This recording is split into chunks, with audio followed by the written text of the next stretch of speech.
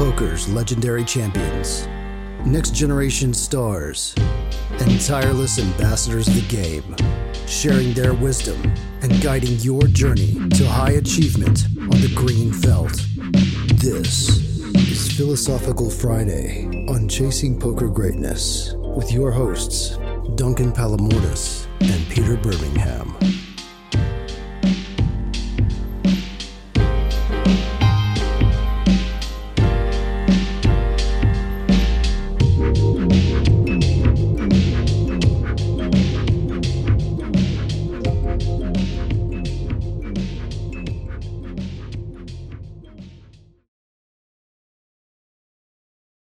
Hello, everybody, and welcome to another episode of Philosophical Friday. This is your host, Duncan Palamourdas, and today, actually, Peter is not with us. He had an emergency, but I'm incredibly excited to welcome to the show Martin Harris. And I want to give a brief introduction to Martin for those of you who are unfamiliar with his amazing work. So Martin Harris is an author and fellow academic who writes about popular culture, literature, horror film, and poker. An English PhD, he teaches in the American Studies program at UNC Charlotte, where his courses include Poker in American Film and Culture and Tricky Dick, Richard Nixon, Poker and Politics. He has written 4 books, including a couple of self-published novels. The most recent ones are Poker and Pop Culture, which we're going to talk a bit today, telling the story of America's favorite card game, a history of poker in America that focuses particularly on the game's representation in film, music, TV, and more. And the other book is Leatherface versus Tricky Dick, The Chainsaw Massacre as Political Satire, a minute-by-minute analysis exploring the 1974 film's political commentary, in particular, its satire of Richard Nixon and the Watergate scandal. He's also written 2 novels, Obsessica and Same Difference, and currently he's working on a new book about horror and science fiction film that analyzes a number of films from the 1950s to the present, including but not limited to Night of the Living Dead, They Live, Get Out, one of my favorites, and others. I have personally collaborated with Martin in writing articles for Poker News and Poker Stars. I can attest to his unparalleled professionalism and deep knowledge of his craft. So I'm super excited to welcome Martin today to the show. Martin, welcome to the show, sir. Thanks so much, Duncan. Really glad to be here. Really glad to talk about anything that anybody wants to talk about. So this will be fun. Absolutely. And we have so many questions. Actually, we have so many questions from the villagers that I didn't have much room to ask, my own questions, and I had a lot. So I'm gonna start it off very simple. Since we're talking about culture and you've been working a lot on culture, what are some things that you think people typically get wrong about the culture of poker? And what would you say that the things that people typically get right? That's a great question. This book that I wrote, which actually was the product of a whole bunch of columns and years of writing about poker and pop culture, was inspired by a number of things having to do with poker and what made poker such a fun activity for me and something that was interesting to me. But primarily the connection between poker and American history and American culture and how the game had this kind of chronological coincidence. The game emerged at the beginning of the 19th century, so it developed right alongside the United States, and the history kind of, ran alongside of one another, but also all of these connections between how the game kind of represented American culture and American values and so forth. And so in the book and all these writings that I've done, I explore those connections, how poker is such an American game, and it really represents American culture. And so, I have all these sort of ideas about that. And I think that for a lot of people, I think for poker people, I'll say this, people who are players and really immersed in the game and the community, and they might agree with this idea that yes, poker, it represents America in all these ways, individualism and liberty and independence and all these great things that the game sort of encourages in players. They'll agree with all that, but maybe don't necessarily think about the fact that America isn't, there are all these ideals and values, but there's problems too. Sure. And that the game maybe represents both the good and the bad of America. I'll just put it in the most general terms that, there are things about, and I think anybody who's played the game seriously and really gotten involved with it and gotten involved with the community, they've experienced lots of good things, but bad things too. And really, I mean, it makes sense that the game would, it attracts all sorts of different individuals who get together and interact and compete with each other, but also form sort of this community and friendships and socialize. That you get a lot of the good, but then there's the bad too that's associated with any activity, but especially one that has to do with gambling. Mm-hmm. And I can't win unless you lose. And so we're gonna, we're gonna necessarily sort of be butting heads in that way. And then maybe other bad things that can come out of, that kind of interaction with others. So that would be, I guess, maybe one thing that maybe people get wrong about poker. People maybe get wrong about the game, that in fact it's not all great the way it represents America, that it represents the good and the bad. But then also, I guess maybe I'll sort of say the same thing, the other side of the same observation, that people who don't play poker, who aren't in the community, they don't recognize the good in the game. They don't necessarily appreciate all the good things that come out of poker, and the communities that can be built from the game, all the things that we learn as you've taught in your classes, the analytical ability that we get to develop as we study and learn the game, and other good things that have to do with poker. So that's that's kind of an abstract answer, I think. No, I like it. And I would add to that also, we talk about that in the podcast a lot, the idea that you can build flow.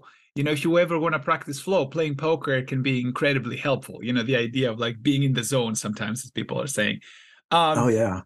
Just for the listener, what would you, if you were to be choosing a representative example of a good and a bad? You already alluded to that in your analysis, but if you were to pick a representative, sort of like hands-on example of something good about poker, fundamentally good and important, and something fundamentally bad and important as it relates to the American culture, what would you choose? Well, I think that I think that sometimes poker gets idealized a little bit for being this, and I write about this in the book, this idea that it's an egalitarian game, that it represents, this is an ideal in America that a lot of us believe in and strive for. And when we think of the country, we think of the fact that, everyone has an equal chance, equal rights for all, and so on. And people sometimes talk about poker in these terms as a game where anybody can play. You can come from any background, all different, people, men, women, different races, different ages, different, everything can come together. And we've, those of us who've played a lot of poker, we've experienced this, where we've gotten together with people from, everywhere. And it kind of is, and sometimes it really does sort of meet that ideal, and it feels that way. I always throw in the qualification that not everyone can actually play, that the egalitarian ideal, you have to have money to sit at the table. Good and point. So there's always that element involved. And even those of us who are sitting at the table, our financial situations are different. And when I'm sitting there with my $100 and you're sitting there with your $100, it may mean something different to us, to each of us. And so that kind of, the egalitarian quality of the game kind of breaks down a little bit because of that. But I think it does, I think that's I'll stand behind that. That's a good thing about the game, that represents America, at its best, when we find that sort of thing happening in other contexts, and people being able to work together and, support each other and build communities and that kind of thing. Absolutely. And on the other side of the spectrum? Yeah, I guess, the game can be, it is a gambling game. It's a game that involves a lot of skill, but luck matters. and you can't really deny that. But it can also fool player. You know this, how it's so easy to not be able to determine how much luck and how much skill was really involved. And when we played that hand of poker or in that last session, it's a real challenging thing. And so it fools people sometimes into thinking incorrectly about their own skill level, and how much luck actually affected, their circumstances. I think that reflects American culture too, that, the society is built in this way where we many of us have a lot of freedoms in the way that we can pursue our happiness, and also our careers, and, building families and all these things. And a lot of us are able to use our skills to better ourselves. And I think that sometimes we're also not necessarily cognizant of how much luck each of us experiences in life. I mean, we're born into certain situations that may be favorable or unfavorable. And then, of course, there's all those, forks in the road as we live our lives, where luck really changed things, and maybe we don't appreciate it. And just like in a poker hand, we win that poker hand, or we get the job that we want, or whatever, and we think, yeah, I'm good, I deserve that.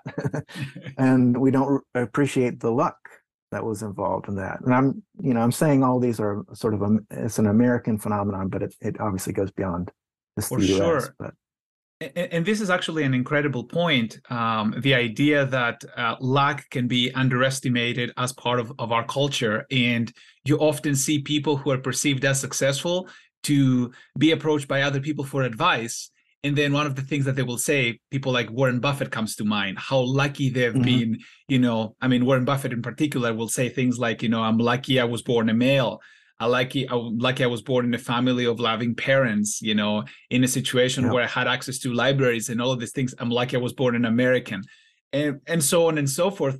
And you're absolutely right that there is this element of a cultural element, I should say, of we have more control of our surroundings, of our situation, that perhaps we actually do have control of, right?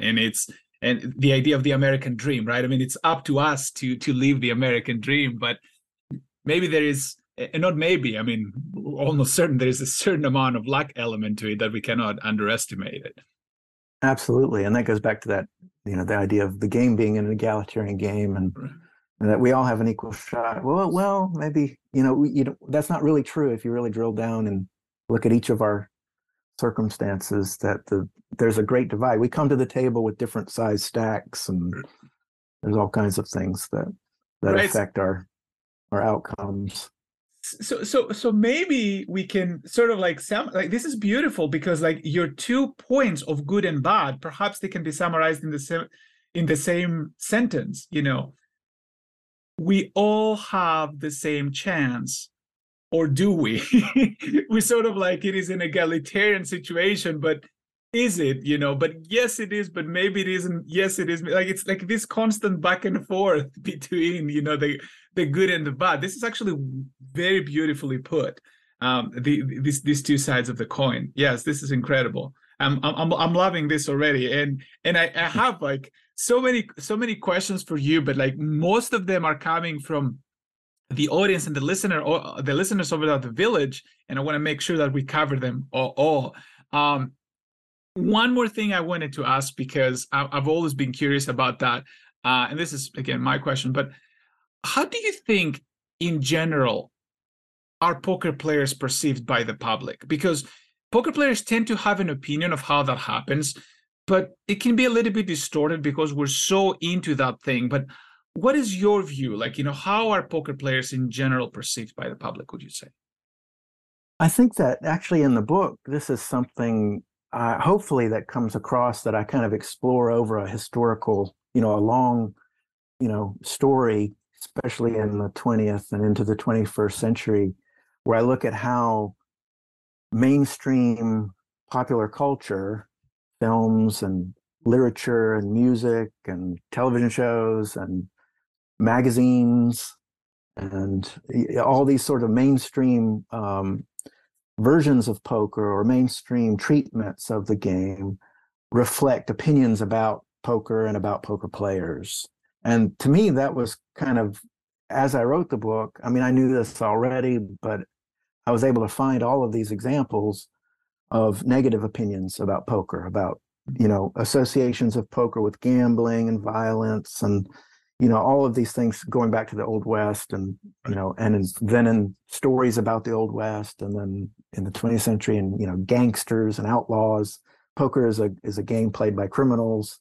And in history, that's technically true a lot of the time because the game wasn't legal where it was being played. But in any case, these negative associations, I think, were kind of, really grounded into the game and became part of the game's legacy. So as it was first invented and developed, and as we get into the 20th century and people start playing it, that these opinions about poker and poker players that aren't favorable opinions remain. Mm-hmm. And you have all of this. And if you go back and you read about, like, you learn about the early days of the World Series of Poker. Right.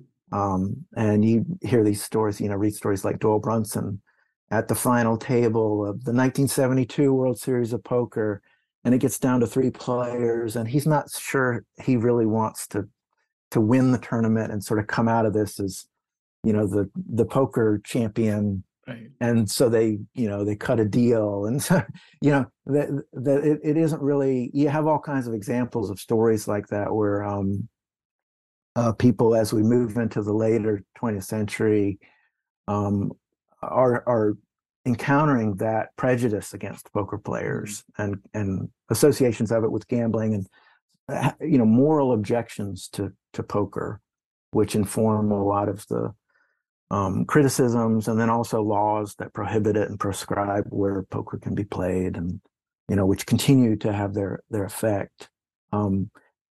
Jumping to today, which I think your question was really more about, I think that that the poker boom and televised poker sort of helping bring it to a mainstream audience in a way that seemed more acceptable for a while, helped change things, soften opinions somewhat. And I think, I don't know what your experience has been, but, you tell people, I'm, when I'm introducing myself or someone's introducing me and I'm the poker guy, I find people are very receptive, right, and interested and find it intriguing, and want to hear about sort of poker, what is it like, you go into poker tournaments and being around poker, and that there's not really this negative association with it. At least I haven't experienced it, but I know that it still exists and that there's still, a lot of mixed opinions about poker for a variety of reasons. Absolutely. And it sounds like, to me at least, it sounds like you're making a very interesting point here. You're talking about these historical negative connotations, which are actually grounded to truth. Criminal activities, gambling, all of these related things, which actually propagated into our present as like some form of like forceful inertia of sorts, right? So and people were like, and we had to sort of like prove the onus was on the poker players to show that, hey, we're not the criminals of, the previous centuries, or we're not like the gamblers you may have seen in the movies. And actually that's a very good point, because there's all of these taboo associated with the game, and it has its roots in historical reasons. So history. I should toss in also the cheating aspect. Oh, that's right. And how important that is to the history of poker, and was a big part of the game during its early history, and continues to come up here and there in poker. And people, that's another thing, along with violence and moral objections to gambling, associations with sinful behaviors, drinking and smoking and cheating, and all these games in the movies where there's always cheating, and then it ends in a gunfight or a brawl or something. These aren't good advertisements for poker. These aren't things that make the game. It might make for a great movie, but it doesn't necessarily make the game seem more palatable to a certain segment of people. Absolutely. But at the same time, you made the point that, some things have changed. So again, with the evolution of the poker shows and, the change that happened in society, people may be intrigued, may be willing to hear more about, like you said, the poker guy. What is it that this poker guy is doing? Maybe it's interesting. We live in a in an era where people doing all sorts of crazy things. Some people have careers by making videos on the internet, things like that. So it's a very exciting time to be alive. Now, speaking of film, right? I mean, and television, Humberto Jimenez, who's actually been in the podcast before, he wants to know specifically for you, Martin, if you were to be put in a horror movie to survive, which one would you choose? Because I told them that horror is the theme that you're interested in. If I would willingly go into one of these worlds, these horrifying worlds. That's right. And well, I think the answer is kind of easy. Okay. And I've got a real soft spot for the zombie movies of George Romero. Okay. And in this book that I'm writing, I have a chapter on Night of the Living Dead. That wouldn't necessarily be the most fun movie to jump into because you'd be trapped in a house with these other people. But Dawn of the Dead, the sequel, right. And I think that's one of the great appeals of that movie from 1978. That if you've seen it or those who have seen it, they know that the movie largely takes place in a shopping mall where these four characters are able to fortify themselves and enjoy the spoils of free everything. Right. And I think it's one of the things that makes people like the movie a lot, because it becomes momentarily, while they're able to sort of hold the zombies off, and they get to experience this kind of utopia in the middle of the movie. And so if I'm going to jump into to answer the question, I'll jump into that movie, and I'll try to do my best not to mess things up at the end like they do in the film. Try to change the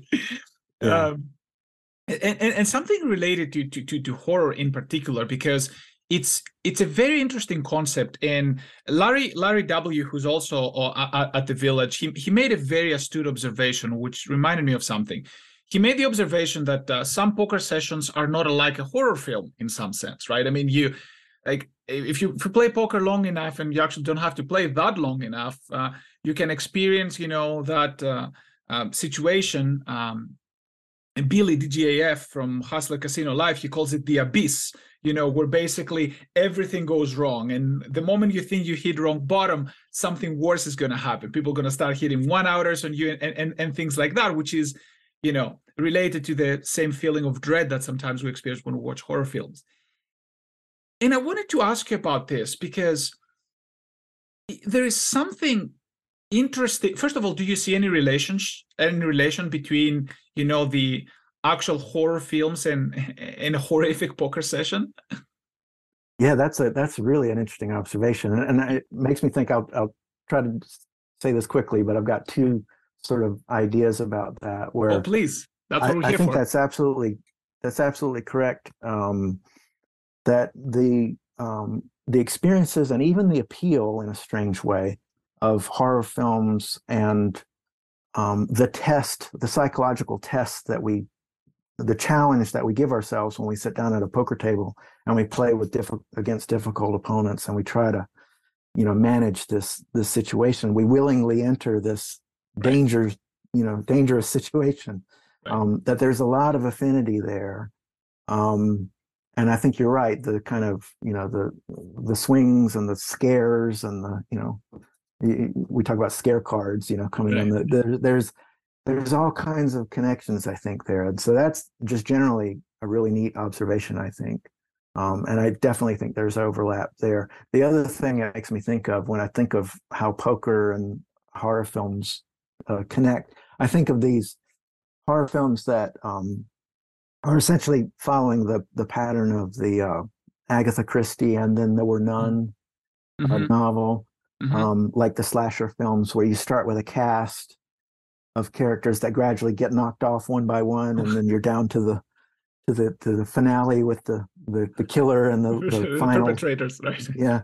And these poker tournaments, essentially are like that, like a battle Very royale interesting. kind of where we're knocking each other off one by one, and we get down to the end and only one is able to survive. But just the kind of the narrative structure, I guess there's a similarity there with tournaments and poker. But I like the more general observation about the psychological, the terrors that we put ourselves through when we play poker and when we watch a horror movie. Why would you say people are attracted to that element? And if people are attracted to things like horror films, for example, and we sort of like believe that there's a connection between horror films and horrific poker sessions, what do you think makes people, and do you think there's something that makes people, in a twisted kind of way, excited about seeing somebody being completely demolished at the poker table? And the way I'm Yeah. I'm At least mentioning that wasn't me. Yeah. oh, at least that wasn't me. That's interesting. Yeah. That's interesting. That's Yeah. interesting. Eh, and the reason why I'm asking this question is because Will Jaffe, who was on Only Friends podcast, he mentioned that very idea. I believe it was a few days ago. He was saying that Brad Owen, another very famous vlogger, has been running really, really bad, and he was admitting on camera that there is an element of guilty pleasure to see somebody completely, destroying themselves at the poker table. And I couldn't help myself but make the connection with the horror films. And I thought to myself, I definitely need to ask Martin that question. What's going on there? Is that an illusion? Is there something, like you said, at least it wasn't me. Is that what's going on there? Yeah, that's fascinating as well. I mean, there's lots of theories about why people watch horror films, why people subject themselves to these things, and some talk about the idea of catharsis and being able to kind of vicariously experience bad things happening, and while you're safe yourself. Or maybe to sort of there's other sort of ideas about people having deep rooted bad ideas about bad things and being able to again sort of vicariously experience it or something in a safe way. And I think there's definitely something there. And I don't know, it's an interesting comparison with watching someone failing at the poker table, or that kind of where again we're safe as we watch the poor player on the stream getting crushed. And there's something there. I know what's being described there, that kind of weird pleasure, guilty pleasure. Right. I'll say Right. guilty. But it's a pleasure, there's something there that's intriguing. For me, one of the things I talk about, what makes horror films interesting to me, is how they're constructed and how they are built to produce a response in an audience. And so the aesthetic kind of questions about how the music and the editing and the shots and all these things add up to produce these responses. To me, that's kind of fascinating too. And I guess that probably is true as we're watching the stream, and because we're seeing these poker hands, and we know, maybe we've gotten to know the character, we've gotten to know the player, Right. And his tendencies or her tendencies, or and we become invested in a certain way, and then we watch a hand play out, and that too, there's always kind of an aesthetic, the narrative of a hand, and how this the great starting hand that turns into something a lot smaller after the flop, and then turns into something really difficult and awful on the river, especially when the opponent check raises all in and you're sitting there, can I possibly call?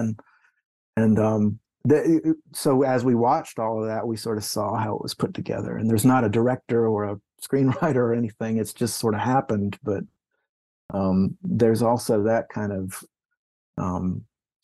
that there's a pleasure there too, I think, as we see sort of step by step this horrible thing happen in front of us. The story unfolding too, right? I mean, in front of our eyes, and that's actually very interesting.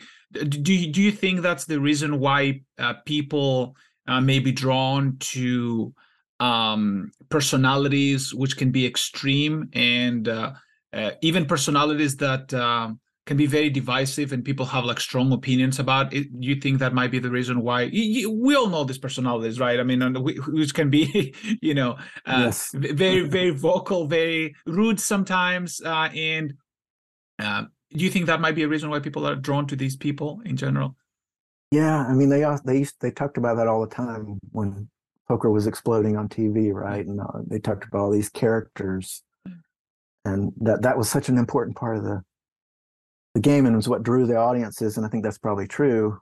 And a lot of times that was all there was a director and there was an editor right, who helped kind of make that happen and create these characters. But yeah, I think that's I mean, we again, we're I think those characters are fascinating, and if we're already interested in the game, they bring something to it that affects our experience watching, and sometimes it makes the story even more engrossing and immersive for us as we're watching, even while we're maybe repelled by these some of the behaviors or some of the just the characters, the people. We don't like them, but we want to see what they're going to do next, and so. Right. It's the irony of human emotion, right? Sometimes it's better to feel something than to feel nothing at all, right? Even if that something might be negative. It keeps me from clicking off the stream to something else. Yeah. That's a good point. And speaking of narratives and things that flow into, we're watching all these streams and all of that stuff. What do you think are the key elements of a dramatic and accurate poker scene? By the way, that's a question from Rene Coronado, who has amazing questions for us every week. So what would you say are some key elements? I think that a lot of it has to do with being able to inform the viewer enough, give enough backstory, give enough context, so the viewer can experience the suspense properly and appreciate that aspect of the hand. And what's interesting is I think that it doesn't necessarily, I'm not as I mean, you know how it is with poker players. When poker players watch a poker scene in a movie, we get very critical about minute details, right? Which often get messed up in these things. Even in really good poker movies, there'll be a great poker hand and everything, and there'll be that one little thing where, he said re-raise instead of raise or something, and we're like, oh no, this is. I actually am not that bothered by that, by those kind of sort of surface level issues, but I think that also a great poker hand can be shown in a film without those details, or without like all the meticulous, every single aspect of the hand, the betting amounts, and everything, like we were reading a hand history or something. That in the hands of a good director, it's just like any other kind of scene, where they're able to sort of give you a sense of the place, and the characters and how they relate to one another, and then we can appreciate sort of how this is happening in the hand, and the suspense.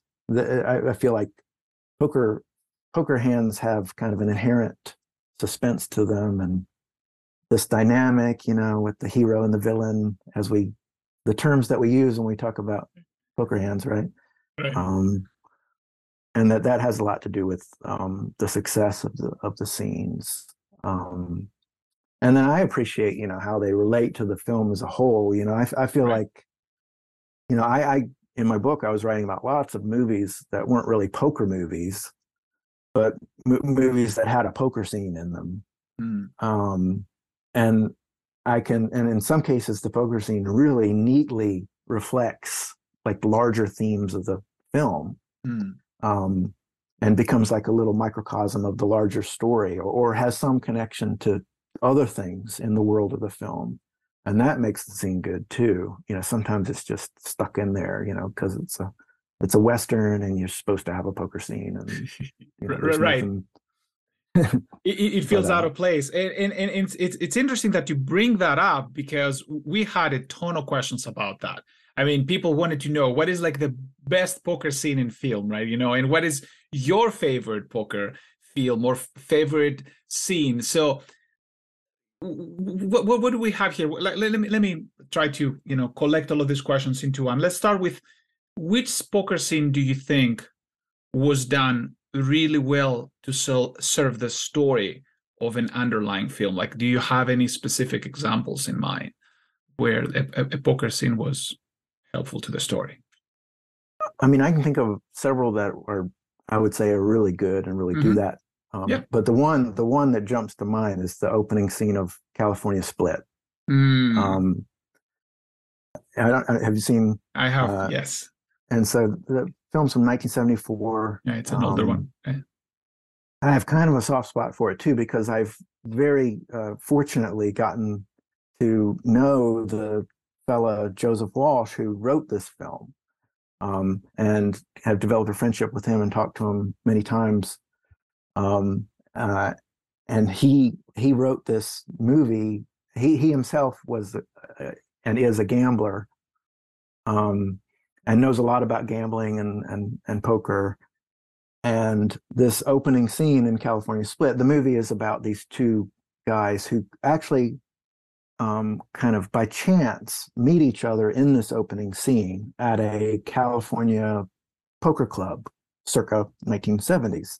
Right. Which is one of the incredible aspects of the scene is it's a set. They built this club that looks like one of those old Gardena poker clubs, right, from the time. And Joseph Walsh told me that he's talked to people who said, "Yeah, I played there. I played at that club." And he's like, "No, you didn't." Because it's a we made that. It was the filmmakers, production designers, but it's called the California Club, and they get together and they play as the game was played then. And they're not playing 5-card draw or 5-card stud, but they're playing low ball, right? Like Raz kind of, and the players deal. And this is how the game was played in these clubs. And you get this incredible atmosphere, and they're calling out the seats open and all this stuff, and these guys get together, and the two characters, Bill and Charlie, are the main characters. They get together in this scene and they play a hand, and you got, just in the space of just 10 minutes or so, you have all these characters kind of emerge around the table. Meanwhile, the film's directed by Robert Altman, who if you've seen any other Robert Altman films, he does lots of sort of interesting things with audio and lots of things going on at once. And so all through this scene, it begins with Elliot Gould's character watching a instructional video explaining how to play poker. And that sort of plays through the scene. It comes and goes, but it's playing as they're playing this hand, or they play a couple of hands, but the big hand results in a huge dispute and a physical fight over what happens in the hand. And meanwhile, the voiceover is talking about the importance of etiquette and being nice to your fellow players. But anyway, it's just such a satisfying scene, and it's also one of those scenes that really resonates, I think, with players. And it's a good example of what I was talking about earlier, where you don't even have to know how to play this game to appreciate what's happening and how the hand, the how the hand develops and what happens and what the dispute is and all of these things. And that's one of the things that Joseph Walsh, I think, was most proud of. He told me about more than once about how the producers, studio people, they wanted it to be, four kings beat four queens. Right. The classic, straight flush. And he was like, no. Get people who play poker, gamblers, they'll know what's going on. They'll appreciate the realism of this, because this is really more like it. So anyway, that's the scene that I would highlight as my favorite. This is such a beautiful analysis of that scene, and and it reminds me of an idea that my sister inadvertently taught me, that not all people see the same thing when they look at the same object, right? And I mean, here you are basically going really deep into a movie that some people would just consider, an old movie from the past, but like you go into the details, and it's like, I mean, I feel like I'm reliving, like watching the movie again. I was like, oh yeah, he's right about this. Like all of the instructor, the video, and all of the voiceover and all of that stuff is like, yeah. I mean, the sort of connect to one another to create a really nice narrative that helps you immerse yourself. I mean, I like that stuff. I like poker scenes in general. Anything else? More in the modern era that comes to mind that you thought that the directors did well? Probably the most recent film that that really stood out for me was Mississippi Grind, which is actually probably pretty directly influenced by California Split in a way, because it's kind of a similar. I think it came out about 2017 or so. And it features kind of a similar situation where a couple of guys happen to meet, right? And then at a poker game, and then they end up sort of hanging out together and traveling together. And in the movie, they do this sort of interesting. They end up at casinos, sort of going down the Mississippi, kind of like an old West story or something. But the poker scenes are so good. In that film, and then the hands, they're the kinds of hands. Again, they generally avoid the kings versus aces, the obvious kinds of hands. The coolers, right? Yeah. They're very well presented, and I can't think of any sort of those examples of little mistakes that we see in those hands. But it fits neatly with the, it's this kind of quixotic, the adventure, where these two guys are sort of hanging out together and going where it leads, and like a poker game, like a poker session can go sometimes. But that one stands out to me. So we have California Split and Mississippi Grind, right? So the two examples. Excellent. How about, poker players, right? I mean, we're fascinated by degenerate stuff all the time. We call ourselves, degenerates all the time. So do you happen to have like a favorite? This is, by the way, a question by Moose. Do you have a favorite degen film that, you think it's been done like properly? Like, yeah. Well, the one that comes to mind, it's not so much a poker film. I'm thinking of I'm trying to think of a good example of a poker film where you have that kind of thing. and I can't really. I'm thinking of The Gambler from, again, I'm kind of a sucker for the 70s and Yeah, no, that's 80s, great. and That's great. so Yeah, yeah. so with James Caan and who goes on this horrible run of degeneracy Yeah. in that film, and it's really like California Split. It's kind of it is it doesn't romanticize gambling the way that so many films, and I'm talking about good films too, good poker films and good films with poker will romanticize the game and make it seem, like this great sort of, adventurous, and harmless thing to do. but we know better, and The Gambler is it's not necessarily a pleasant film to watch, but it really sort of shows that aspect of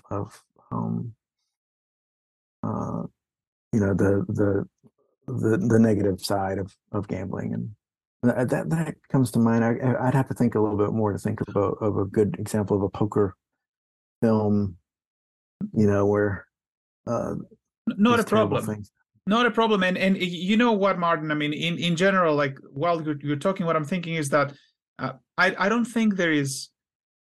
It's very difficult for the degen aspect of it to not show up in a poker movie. Like, I mean, most of the poker movies that come to mind, I mean, at least there's either even like the most classic movie that all poker players know, like Rounders, right? There are degen elements in there. Like there are scenes, people, going into hitting rock bottom and things like that. There's everywhere, but yeah, if something comes to mind just randomly, just let us know.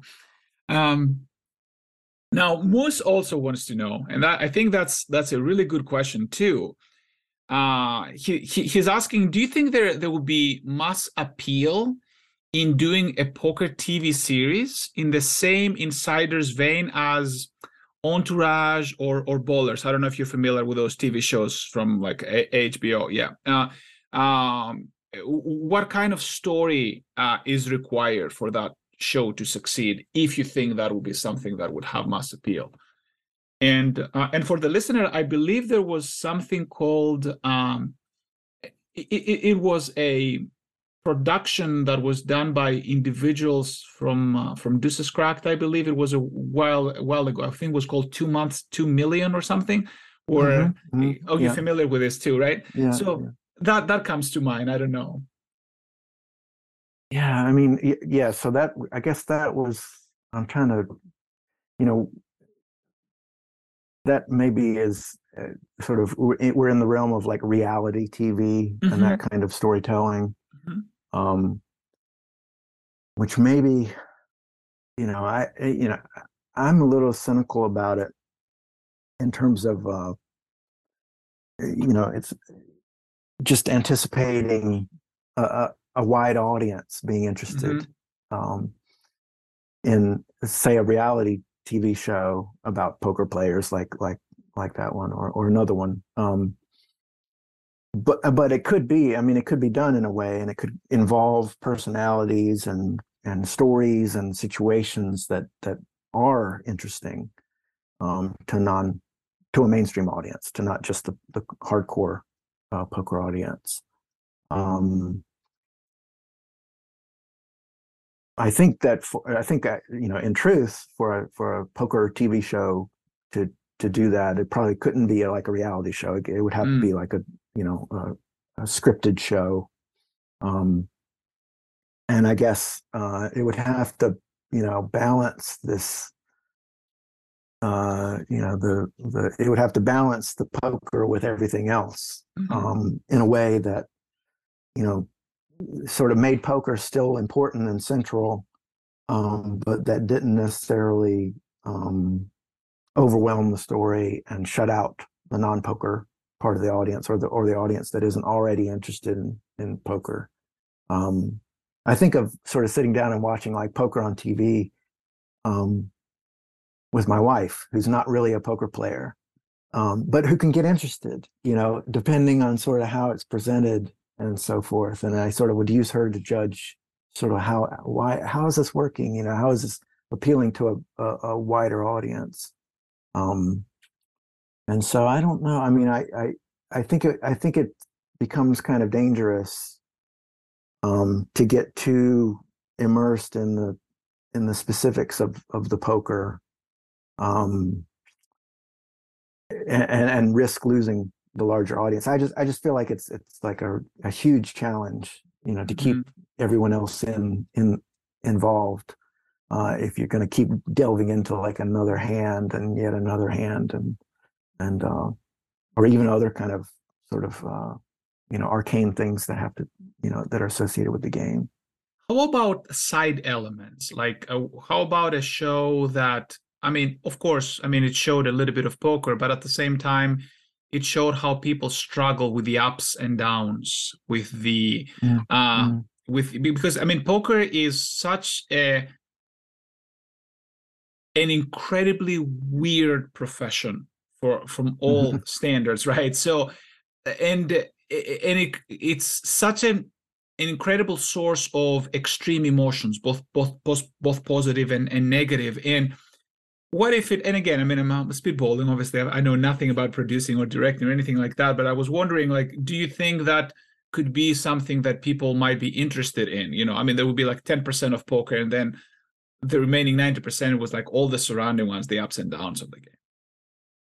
Yeah, I think that could be done. In fact, as you were just saying that, it made me think of this novel that this fellow Peter Olson wrote recently. Peter Olson, who wrote several poker books, he co-wrote the biography of Stu Unger. He wrote Take Me to the River, and he wrote some books, poker titles that came out during the boom. More recently, just a couple of years ago, he wrote a poker novel called The Only Way to Play It, which I recommend to everybody. Okay. Peter Olson, The Only Way to Play It, which I thought was fantastic.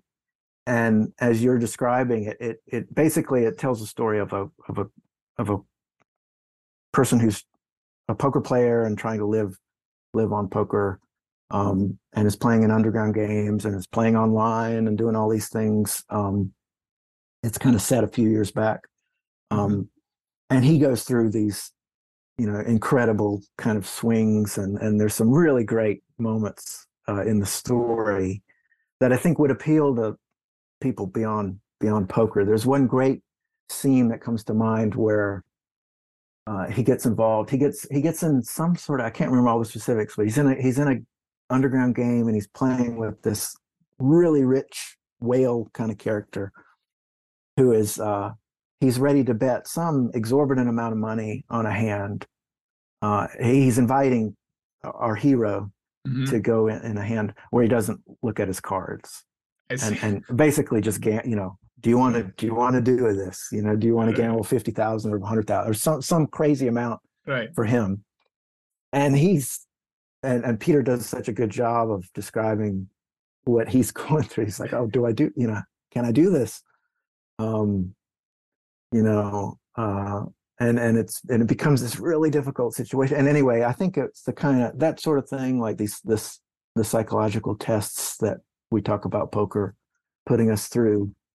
I think those can transcend the game and be interesting to non-players if presented correctly. If the person writing the screenplay can put it together correctly, and then the director and everybody else can produce it in the right way. That'll be very interesting. And speaking of stories, like how about your stories? Renee has another question. What is your best gambling stories? And just to reframe it a little bit, as someone who has so much experience with the way things are presented in the movies and in the literature, how would you present it to us? Like some of the best gambling stories you have experienced. So some Martin Harris stories, Yeah, I'm not first of all, I'm not a huge gambler. Like I'm pretty risk averse. Sure. I've played for a long time, but always at these, very manageable stakes. I almost never have tested myself, to the point where it's painful. I have my, these pot, the biggest pot I ever won, the biggest pot I ever lost, which Sure. would pale in comparison to the, No, the that's stories that most have. But for me, like when I think of like, I mean, I haven't really thought of. No, nobody's really asked me this question, and so I haven't prepared this answer. But when you ask me what's my favorite poker story, right. I think of I got a chance to do a lot of reporting on poker tournaments, and so I got to travel and go to all these places that I would have never gone otherwise, probably, all over Europe and South America and to Macau, and got to go to Morocco one time, all these kinds of wild trips. And one place that I got to go was Ukraine, to Kiev, to cover a poker tournament. And it was kind of a one-shot deal. It was like the only time, it was the European Poker Tour that they actually managed to have a tournament there in Ukraine. When was that? This was 2009, I think. And so there were a lot of sort of interesting aspects of that story, and going there, and it was just fascinating. And I've been obviously thinking a lot about that trip, over recent, the last year, of course, thinking back, and how wonderful it was, and the people and everything. But as part of the covering the tournament, we had a media tournament. We had one of these sort of free tournaments where we get a chance to play after watching everybody else play. We get to play, and they set it up in a really strange way, I think incorrectly, where the structure was much longer than it was supposed to be. Like maybe they used the structure from the regular tournament rather than a faster one, right? And so we started early evening, but it ended up going really late, and I got lucky, and I made it all the way to the end of this thing. And it was like, and so all my friends and everybody who were there, who got knocked out and then stuck around to like cheer me on, right. They eventually got tired and left. and it was like 2 or 3 in the morning, 4 in the morning. I mean, it was crazy. We'd been playing for hours and hours, and we got down to the very end, and it was and I got lucky. You know how it goes. I got lucky. Yeah. There was one hand where I had 2 queens against ace queen, and an ace flopped, and so I was doomed. But then the case queen came out. That kind of stuff. Right. And so there I am. I'm one of the final 3, and it's me, and it's 2 Russian guys. There were obviously a lot of Russian people around, and everyone else who remained were friends of them. Right. And so I was and your rail has left in the meantime, right? So you have nobody. I'm all alone. And so I'm in the middle of, here I am in Ukraine, and I'm playing poker with these Russians they're all talking Russian. And in fact, and I know they're talking about me and what a donkey I am. But, what can I do? And I remember at one point the dealer was like, I guess, there's still like the English only rule, and asked me if I was going to insist upon the English only rule. And I was like, no, it's fine. You're cool. Yeah. But somehow I managed to win the tournament. And so it was a great disappointment to everyone who was there. But for me, it was this great memory, and I got to tell my friends the next day, yeah, I won the tournament. But it was quite an experience to sort of be involved with something like that. And you don't win many poker tournaments, so that stands out just for that fact. But so I joke that I'm undefeated in Ukraine, which is true. And despite want to know, right? Yeah, and despite the language barrier, you persevered, and that must have been pretty interesting. So, but I gotta ask you, how did you know they were they were talking about you? Like I was doing things, and we learned things. We realized going back to what I was talking about before, how hard it is to tell sometimes how good you are, or the skill levels that you have. I mean, I've been playing a few years, but I know I was doing things wrong, or I was doing things that I wouldn't do today in the way I was playing hands, and maybe folding in situations where it was an obvious call and that kind of thing. And so I know I had done a couple things like that where the other guys were like, oh, how could how could you fold that hand or whatever, ICM was not something that I was aware of at the time. In 2009. That's 2009. I mean, I don't think many people knew that. I don't even know if somebody came up with that term. I don't remember historically. The concept was around. I mean, the concept. I understood sort of that kind of thing. But anyway. That's incredible. Yeah, no, this is a beautiful story. Like it has everything. It has the travel to the other country. It has the difficult circumstances. The hero loses his entire support on the rail. It has everything. It's beautiful, and then he's trying to persevere when it's down to 3 and nobody's around to help him. I mean, I love it. This is really and then good. There's it satisfies the storyteller's vanity as well, because he gets to talk about the winning, which is the thing that poker, when we talk about stories that poker produces, and they're notoriously unreliable narrators of these stories who always remember the good things or the things that make them look good, and forget about the mistakes they made and that kind of stuff. Absolutely. No, that makes a lot of sense. And I would probably be amiss. I mean, I think we've covered most of the questions that people were asking. But I would be amiss if I didn't talk a little bit about your newer project, because it's really, really exciting, right? I mean, you're working on a new book, right, that tries to analyze and understand. I believe it was 17 horror films. Is that correct? Something like that. Like I have. It's like a collection of essays about individual films, and so there are 17 chapters on the proposal, and that I've given myself the task of writing. I may drop 1 or 2 before I have a deadline at the end of the year, so I'm eyeing that. It's still far off, but it's going to get here. It's good. Yeah, but there's some like pretty interesting names. I mentioned a few in the introduction, but there's others that you mentioned, like the Invasion of the Body Snatchers, Night of the Living Dead, the Stepford Wives, Alien, They Leave, Starship Troopers, The Mist, Get Out. Like these are, some of them are classics, some of them are newer.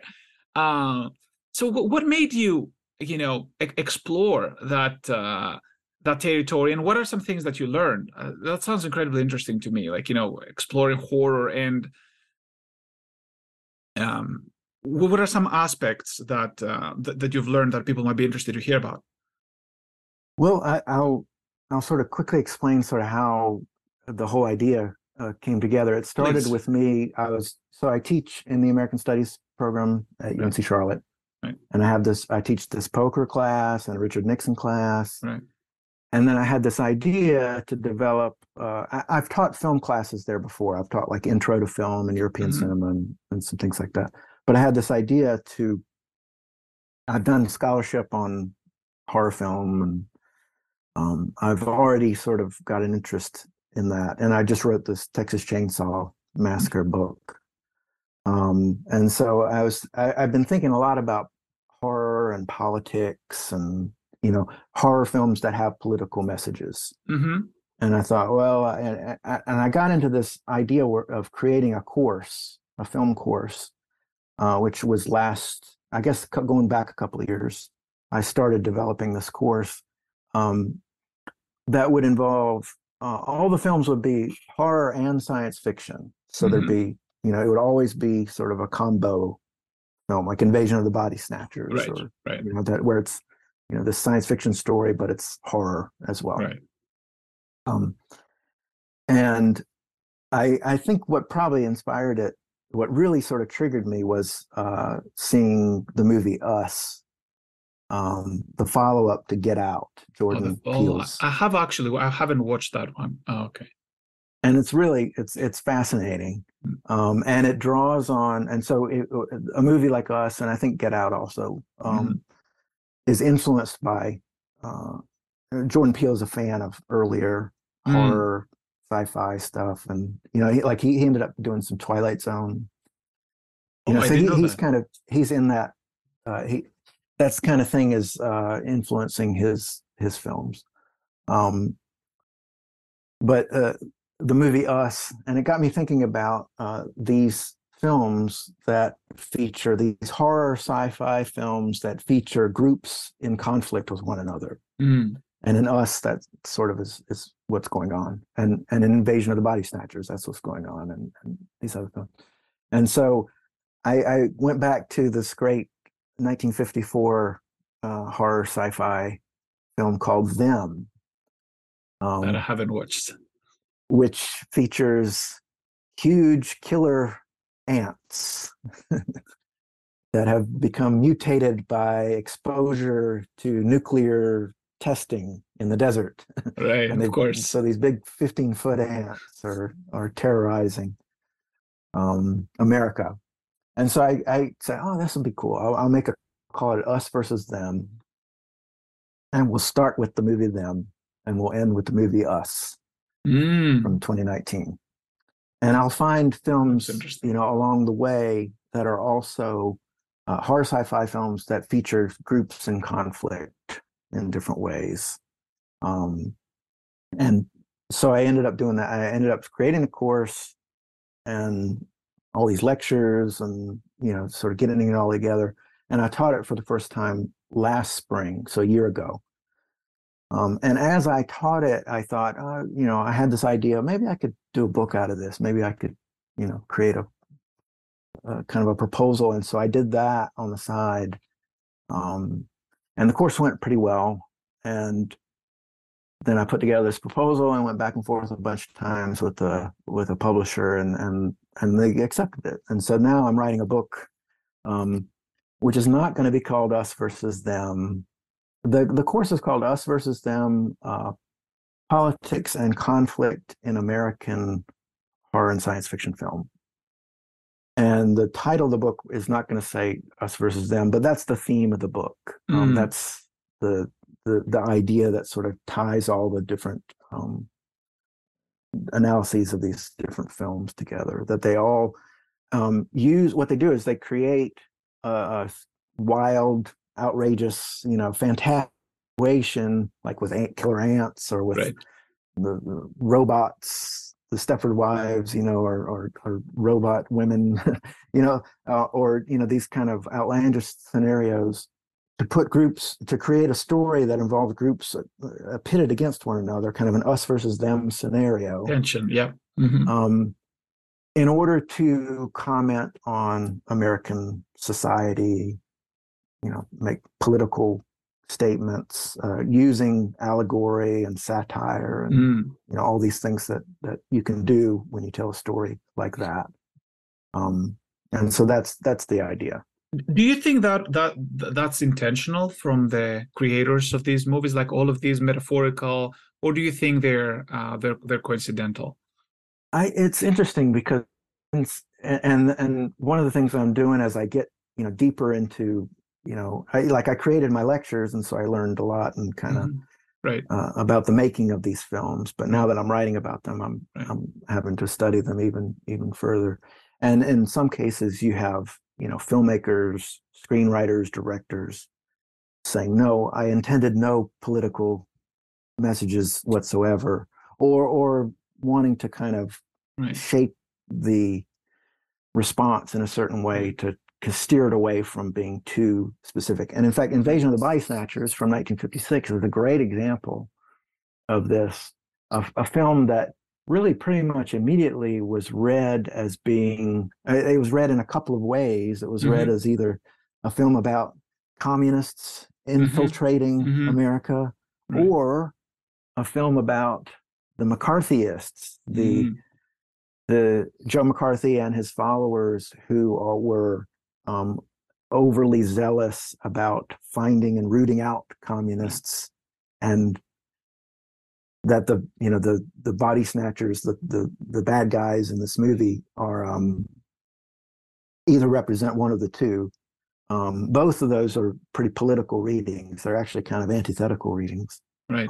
But the fellow who wrote the original novel, and then the director Don Siegel and others, they said, no, we really didn't intend. We did intend a commentary on conformity, like a more general warning about losing your individuality, right, in the service of what the group tells you to do. Right. But we didn't really intend the political. So I'm having to kind of negotiate that and maybe make disclaimers sometimes as I produce my own readings. Right. But I think actually a lot, and the ones that I've chosen, I think they are pretty politically sort of conscious. Mm-hmm. And some of them it's pretty obvious, like They Live or Starship Troopers or right. Get Out. The people who made these movies they were thinking of these things. They weren't like just kind of telling interesting stories for their own sake. But it's interesting that you mentioned that, because it's very characteristic of the artist to feel about the situation surrounding them and not necessarily putting those thoughts to consciousness, if that makes sense, right? They're sort of like, getting this, like, this is how that thing makes me feel. Whether or not it has been influenced by the political situation is irrelevant, because that's exactly how it made me feel. And the reason why I ask you that question is because there's a film by Miyazaki from Studio Ghibli. It's the Grave of the Fireflies, 1989, I believe it was. And you're probably familiar with like the Japanese studio Ghibli, right? I mean, we're making all of these animations, right? And the story in the movie is about brother and sister in the midst of the war. And as you can imagine, people were like, oh, this is definitely an anti-war message, right? I mean, you wrote that movie because you're trying to be anti-war.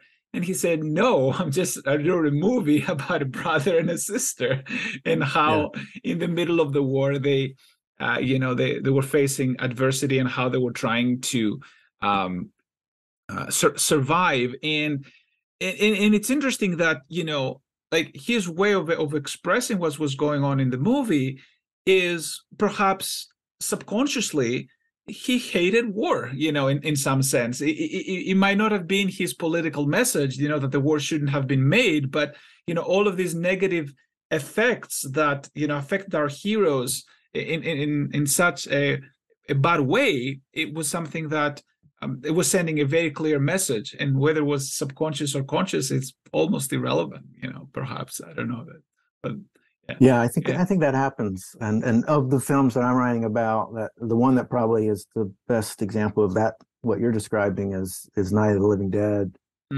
which was filmed at the end of 1967, and it came out in 1968. And which kind of brought together a lot of, the tensions, 1968 being this kind of incredible year in American history, and really reflected a lot of those things. The filmmakers, and George Romero would talk about this, about how he was obviously conscious of these things, but they were also a low budget, they didn't have a lot of money. It was just sort of a group of people who were just kind of making a movie, and this was kind of a neat story and a neat way to do it. And they were incredibly, creative, and used a lot of ingenuity with their tiny budget to sort of produce this great, affecting movie, and weren't necessarily thinking of these larger themes and subtexts quite so specifically. But recognized by the time the movie came out at the end of 1968, recognized that, of course, these things are going to be part of how the movie is received. Like, as one big part of that is casting an African American man in the lead role. Right. surrounded by a cast of white characters, which produced, this, it ends up sort of, something that is never really addressed explicitly in the film, but which is unavoidable to any audience watching the film, is understanding sort of racial tensions and that kind of thing. Yeah, I mean, they live at a time where these things happen on a day-to-day basis. They're influenced by it, right? Whether or not they're trying to make a statement is secondary. Like, they are exposed, to the civil rights movement and everything that happens in the 60s, right? So this is going to play an important role. Oh man, that's fantastic. So if people want to know more about that stuff, Martin, we already talked about some of the books that you've written, but what are some places they can find you? Like whether it's social media or your books on Amazon, and what is some good places for people to go and find more of your work in general? Probably the best way to find my books would be to go to the Amazon. I have an author page on there where you can find all the books and find out more about them. Yeah. I used to, and part of this experience as a poker guy and a poker writer, I had a blog called Hard Boiled Poker that I was very dedicated to for many years, and no longer really write so much on, but it's still there. It's, if you just look up Hard Boiled Poker on Google, you'll get to it. Okay, we'll include that as well. So in the description. And thanks to that, that's my Twitter handle as well. It's Hard Boiled Poker. So like hard boiled egg, but Hard Boiled Poker, one word, is my Twitter handle. And I'm not tweeting a lot these days either, but that's where I am. So great. Well, I mean, it's been a fascinating discussion, and I learned a lot about this very interesting world of horror films, and it's. My wife and I, we even though we're not necessarily big fans of the genre, we at least once a year we absolutely have to do that. Like on Halloween, it's very important that we you know what I'm talking about, and I can never explain that to myself, even though we don't like to be scared in those horror movies. We have this almost like a ritual that we have to do it. It's very important, and yeah, I don't know. Do you feel the same way? Do you have like some sort of like a ritual when it comes to horror movies and things like that?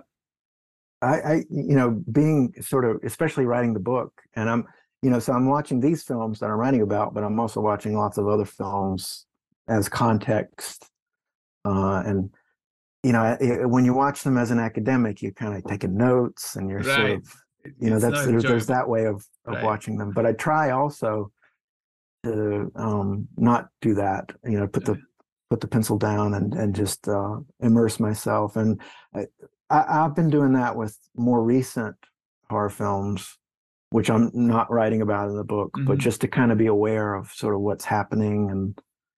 And for me, like I said, one of the things that makes them most fun for me is not so much getting scared, or being made uncomfortable, which these movies do, but to look at how they're put together and the strategies that the filmmakers employ to produce the responses in the audience, the visceral response.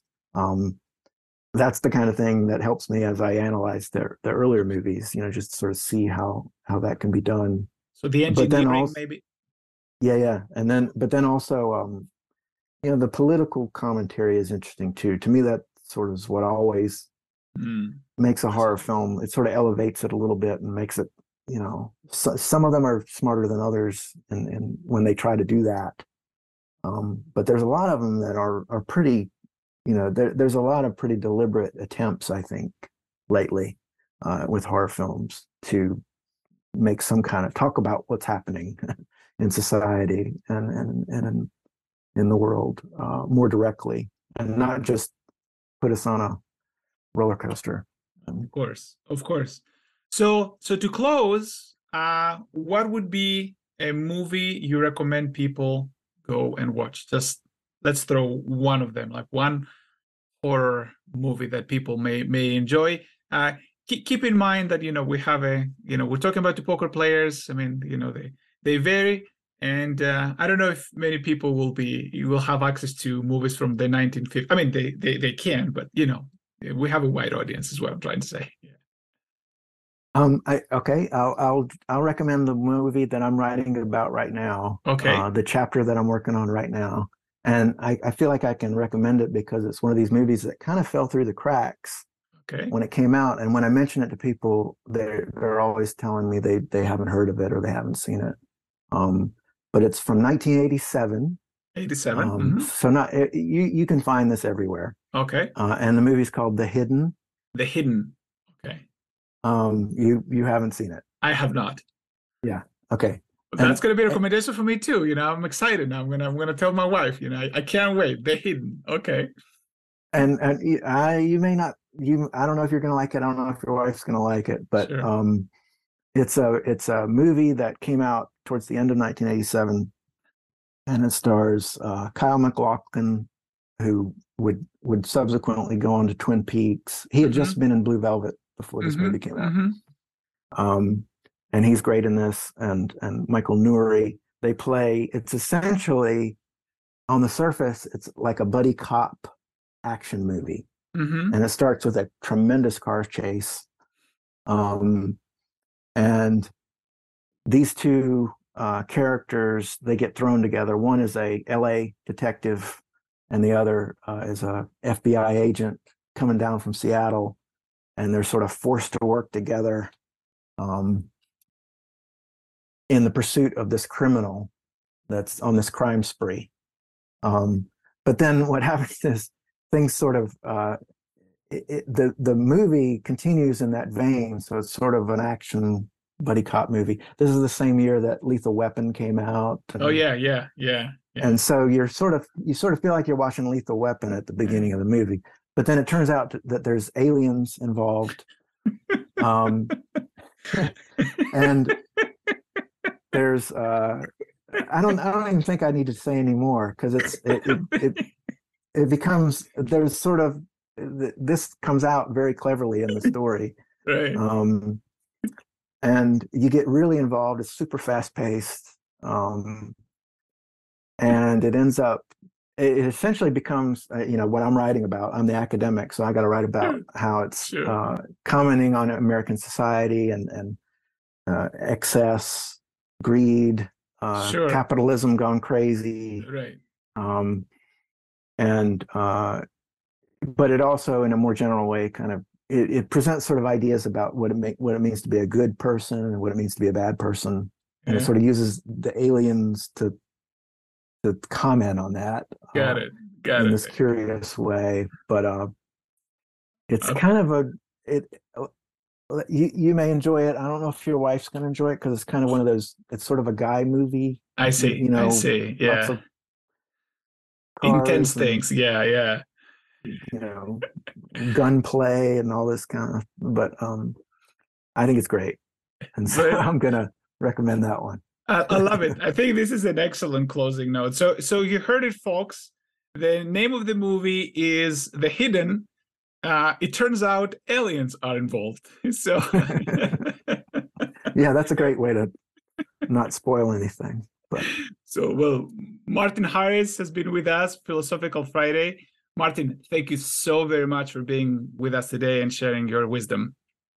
Thanks so much. Thanks for having me. It was great. A lot of fun. Absolutely. And thank you, everybody, for listening. We will see you next Friday. Take care now. Thanks for listening to Chasing Poker Greatness.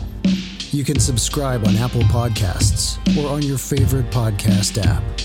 Go to chasingpokergreatness.com to get the newsletter, join the Greatness Village community, book a coaching session, or dive into the latest data-driven poker courses. Follow the show on Twitter @CPG Podcast.